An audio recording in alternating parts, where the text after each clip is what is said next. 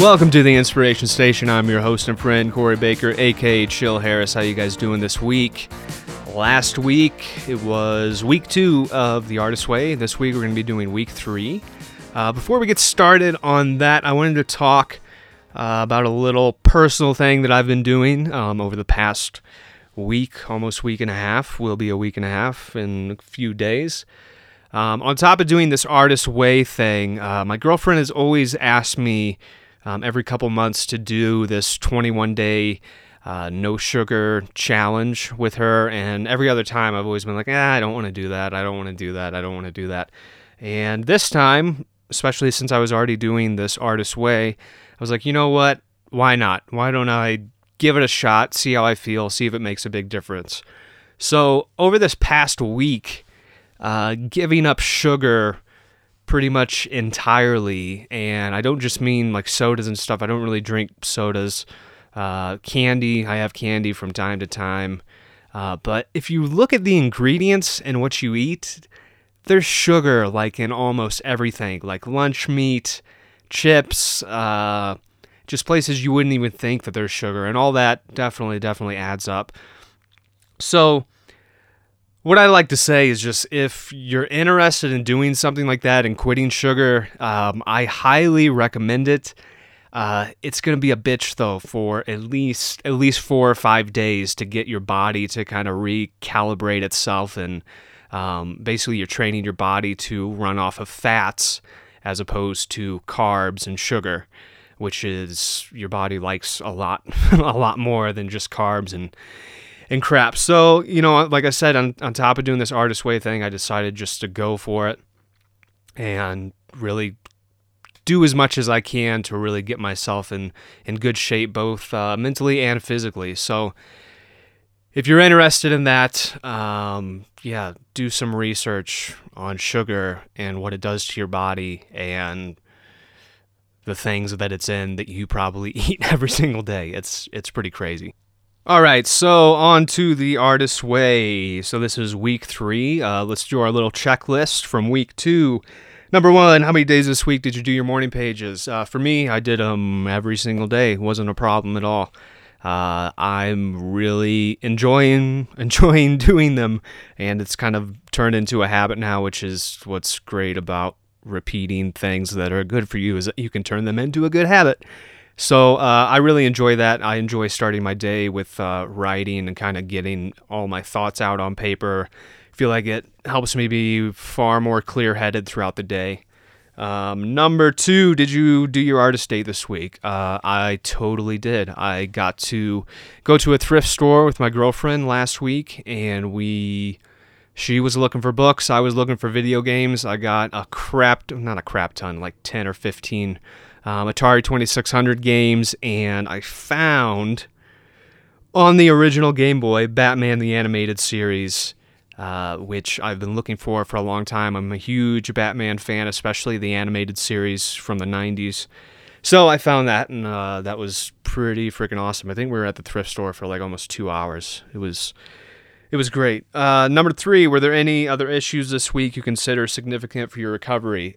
For me, on top of doing the sugar-free thing, about midway through last week, I turned into a real asshole. It was not a good time. I did not have a good time. Super low energy, super negative. But again, doing the sugar-free thing after that really low mark, like halfway through a week, your first week of doing it, you really start to feel better after that. And I finally made it over the hump. I feel like $100 or $1 million, whatever, is a good amount of money to you. I feel good. Feel really good. So, the only issue is just that middle week for me, just having a bad time. So, this week, week 3, is called Recovering a Sense of Power. And the first little bit of this chapter is talking about anger and how to use anger as a map on either improving yourself or doing something that needs to be done. Because usually what she says is when we do get angry, it shows us our boundaries. And a lot of times, at least for me, like if I get super angry about something, I blow up, and then hopefully sometimes it takes some time, but hopefully in retrospect, whether an hour or two later, I can at least see myself like, oh, that's where I went wrong. Like I shouldn't have done that. And here's what I need to do to fix it. So hopefully through doing this artist way, we can kind of get to where we have enough self-control and enough kind of different perspective on our own actions to be able to catch ourselves and call ourselves out on stuff like that. And, it's not always going to happen right when you get angry. Like, you're not going to be like, oh, I'm super angry, but hey, I know why I'm angry, and I know that I don't need to be angry. I just need to fix something. That's not always going to happen, but it's okay because, sometimes we need to just blow up to, like, come back down, So, the next little part she talks about is synchronicity again, and talking about not fearing synchronicity. And this is the whole idea of, be careful what you wish for. And I've seen this in a lot of people. I've seen this in myself too.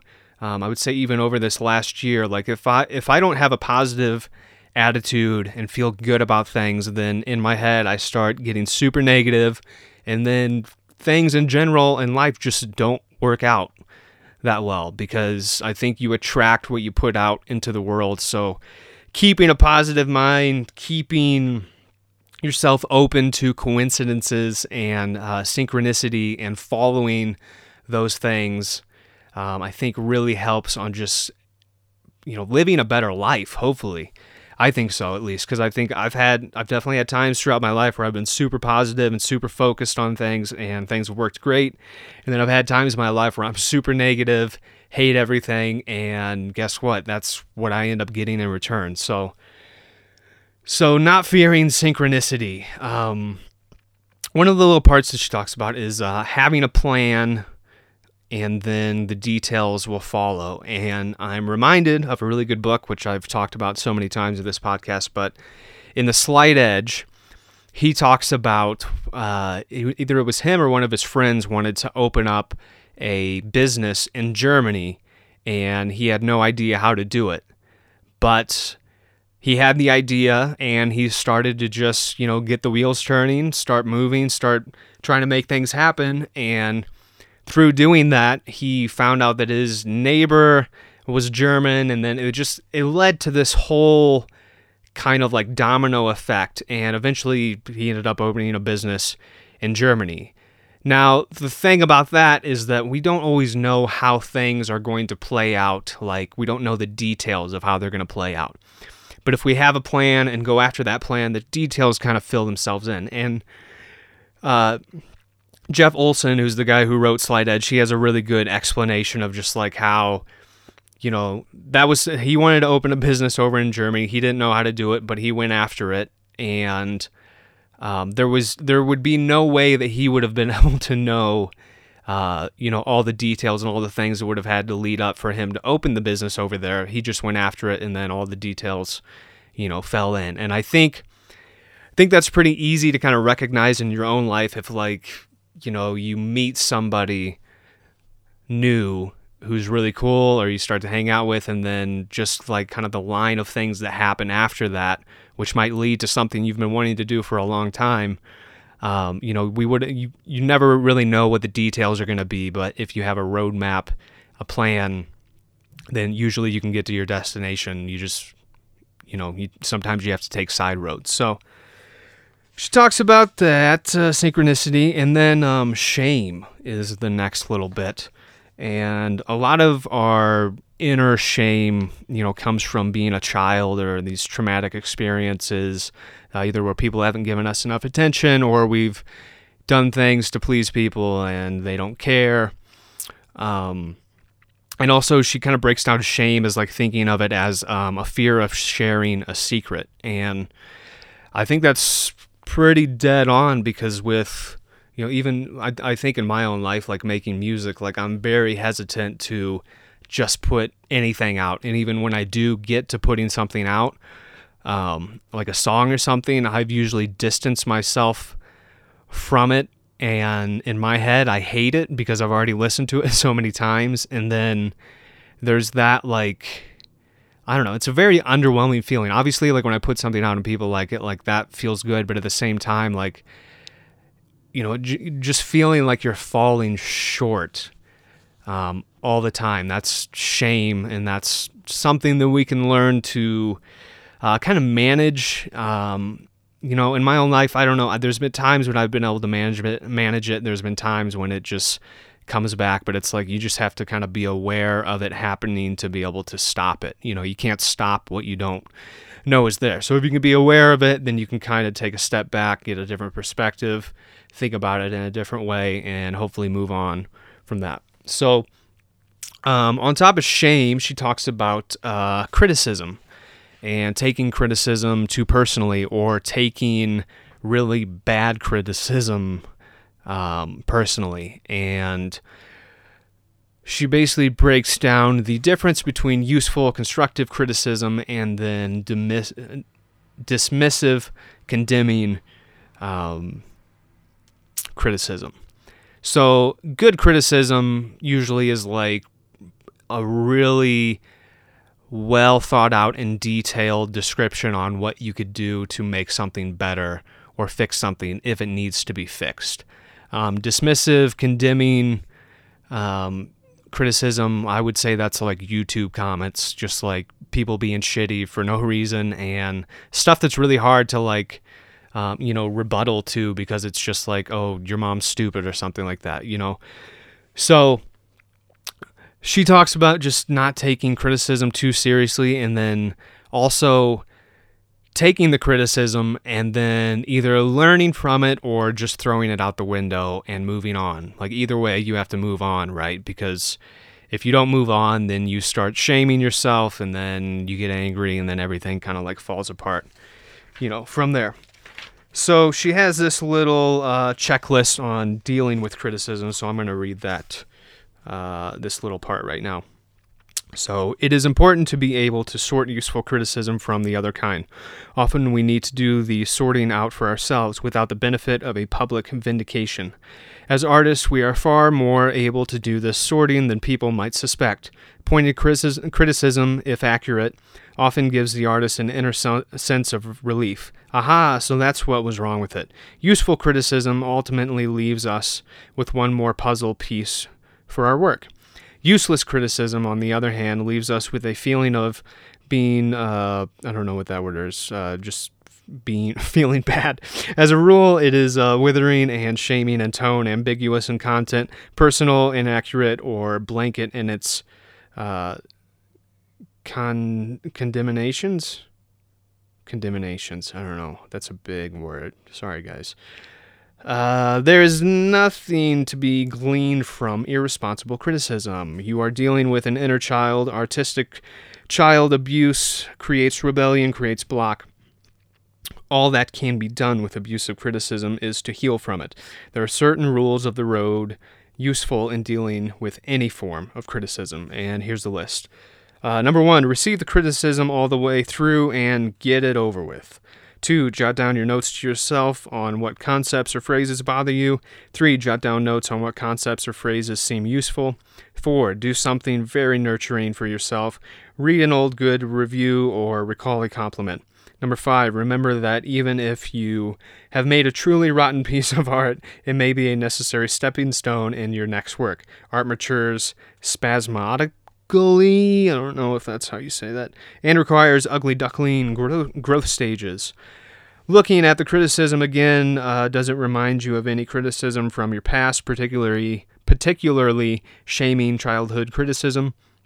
Acknowledge to yourself that the current criticism is triggering grief over a long-standing wound. Number 7, write a letter to the critic, not to be mailed, most probably. Defend your work and acknowledge what was helpful, if anything, in the criticism pro-offered. She's using some weird words, or am I just a dumbass? I don't know, guys. Number 8, get back on the horse. Make an immediate commitment to do something creative. Number 9, do it. Creativity is the only cure for criticism. That's interesting, huh? I think that's definitely the truth, though, because I think anytime You get like writer's block, which is basically what this whole book is, trying to break through. But anytime you get writer's block, the only way to get over it is to just continue working. Like if you stop working, then you still have writer's block because you haven't done anything. You know what I mean? Which can kind of be tricky because I think, there's sometimes, especially in making art, whatever it is, you need to take a break. You need to like step back, get a different perspective on things and come back to it, at a different angle.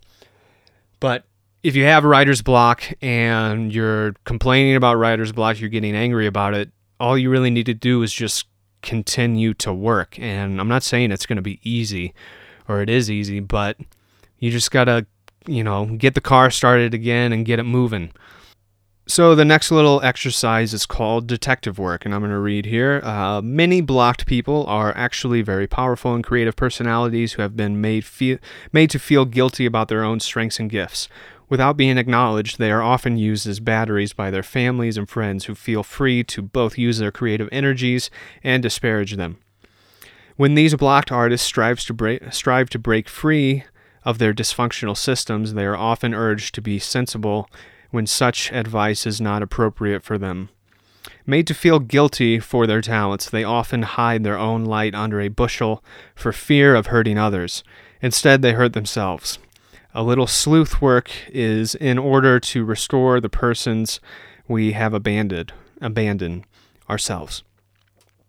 When you complete the following phrases, you may feel strong emotion as you retrieve memories and misplaced fragments of yourself. Allow yourself to free associate for a sentence or so with each phrase. So now there's a list of 20 phrases. So let's do this here. Number 1, my favorite childhood toy was blank. Number 2, my favorite childhood game was. Number 3, the best movie I ever saw as a kid was. Number 4, I don't do it much, but I enjoy blank. Number 5, if I could lighten up a little, I'd let myself. Blank. Number 6, if it weren't too late, I'd blank. Number 7, my favorite musical instrument is blank. Number 8, the amount of money I spend on treating myself to entertainment each month is blank. Number 9, if I weren't so stingy with my artist, I'd buy him/her blank. Number 10, taking time out from myself is blank. Number 11, I'm afraid that if I start dreaming blank. Number 12, I secretly enjoy reading blank. Number 13, if I had a perfect childhood, I'd have grown up to be blank. Number 14, if it didn't sound so crazy, I'd write or make a blank. Number 15, my parents think artists are blank. Number 16, my God thinks artists are blank. Number 17, what makes me feel weird about this recovery is blank. Number 18, learning to trust myself is probably blank. And number 19, my most cheerful or cheer me up music is blank. Number 20, my favorite way to dress is blank. Again, this is why I think it's a good idea if you're enjoying these podcasts to buy the book so you can follow through this and you don't have to listen to my very poor reading, especially of these lists. But I think that's a really good exercise to kind of get yourself thinking about, things in the past, thinking of things that you don't necessarily let yourself do or that you, have this negative idea about, and, maybe working to change that. And there's a little blurb on the side of this little exercise, and it says, take your life in your own hands and what happens? A terrible thing, no one to blame. That's pretty true, huh? It's really easy to blame other people for your problems. I know we all do it, but if you're completely in control of yourself and of your life, then it's hard to blame other people, and you'll probably be happier. So, the next little bit, she talks about growth. Growth is an erratic movement forward, 2 steps forward, 1 step back. So throughout this, she's talking about, you might feel really creative on one day and get a lot done, and then, you're creative on a Tuesday, but you're not creative on a Wednesday. I think all that is normal. I think that's normal even when things are going really well. Sometimes you're just not going to feel good about what you're doing. But the important thing is that you show up. Show up and practice. That's the secret to getting better at anything. Okay, so let's read off the tasks for this week. Number 1, describe your childhood room. If you wish, you may sketch this room. What was your favorite thing about it? What's your favorite thing about your room right now? Nothing? Well, get something you like in there. Maybe something from that old childhood room. Number 2, describe 5 traits you like in yourself as a child. Number 3, list 5 childhood accomplishments. Straight A's in 7th grade, trained the dog, punched out the class bully, short-sheeted the priest's bed. I don't even know what that means. That sounds dirty. But and a treat. List 5 favorite childhood foods. Buy yourself one of them this week. Yes, Jell-O with bananas is okay. Number 4, habits. Take a look at your habits. Many of them may interfere with your self-nurturing and cause shame. Some of the oddest things are self-destructive. Do you have a habit of watching TV you don't like? Do you have a habit of hanging out with a really boring friend and just killing time? There's an expression. Some rotten habits are obvious. It's like drinking too much, smoking too much, eating instead of writing, blah, blah. List 3 obvious rotten habits. What's the payoff in continuing them? Some rotten habits are more subtle. No time to exercise, little time to pray, always helping others, not getting any self-nurturing, hanging out with people who belittle your dreams. List 3 of your subtle foes. What use do these forms of sabotage have? Be specific. Number 5, make a list of friends who nurture you. That's nurture, give you a sense of your own competency and possibility. Not to enable, give you the message that you will never get it straight without their help. There is a big difference between being helped and being treated as though we are helpless. List 3 nurturing friends. Which of their traits particularly serve you well? Number 6, call a friend who treats you like you are really good and bright, like you are really good and a bright person. Well, I'm not a bright person, as you can tell by this reading here. Who can accomplish things. Part of your recovery is reaching out for support. This support will be critical as you undertake new risks. Number 7, inner compass. Each of us has an inner compass. This is the instinct that points us towards health. It warns us when we are on a dangerous ground, and it tells us when something is safe and good for us. Morning pages are one way to contact it. So are some other artist brain activities: painting, driving, walking, scrubbing, running. This week, take an hour to follow your inner compass by doing an artist brain activity and listening to what insights bubble up. Number 8, list 5 people you admire. Now list 5 people you secretly admire. What traits do these people have that you can cultivate further in yourself? Number 9, list 5 people you wish you had met who are dead. Now list 5 people who are dead whom you'd like to hang out with for a while in eternity. What traits do you find in these people that you can look for in your friends? Number 10, compare the 2 sets of lists. Take a look at what you really like and really admire, and a look at what you think you should like and admire. Your shoulds might tell you to admire Edison while your heart belongs to Houdini. Go with the Houdini side for a while. Cool. So that's the chapter. That got me thinking, like, list 5 people you'd want to meet that are dead. I think Paul Newman might be at the top of my list. He might just be all 5 because he seriously seems like the coolest dude ever, or was the coolest dude ever. Anyway, so something I forgot to mention last week when we were talking about blocked people and being blocked and that sort of resistance on doing creative things. There is a really, really good book called The War on Art, or The War of Art. Yeah, it's The War of Art. Really short read, but that book, I'll have to do a review of it sometime in this podcast.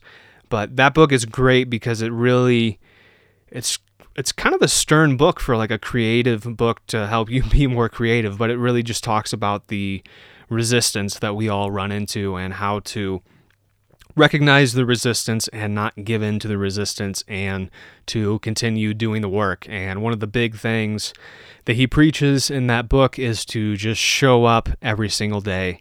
And if you're doing your artist pages every day, you're showing up. That's literally the smallest amount of effort that it takes. It's easy to do. It's easy not to do. But it should make you feel better. It might make you feel bad for a while, but it'll eventually make you feel better, just like quitting sugar.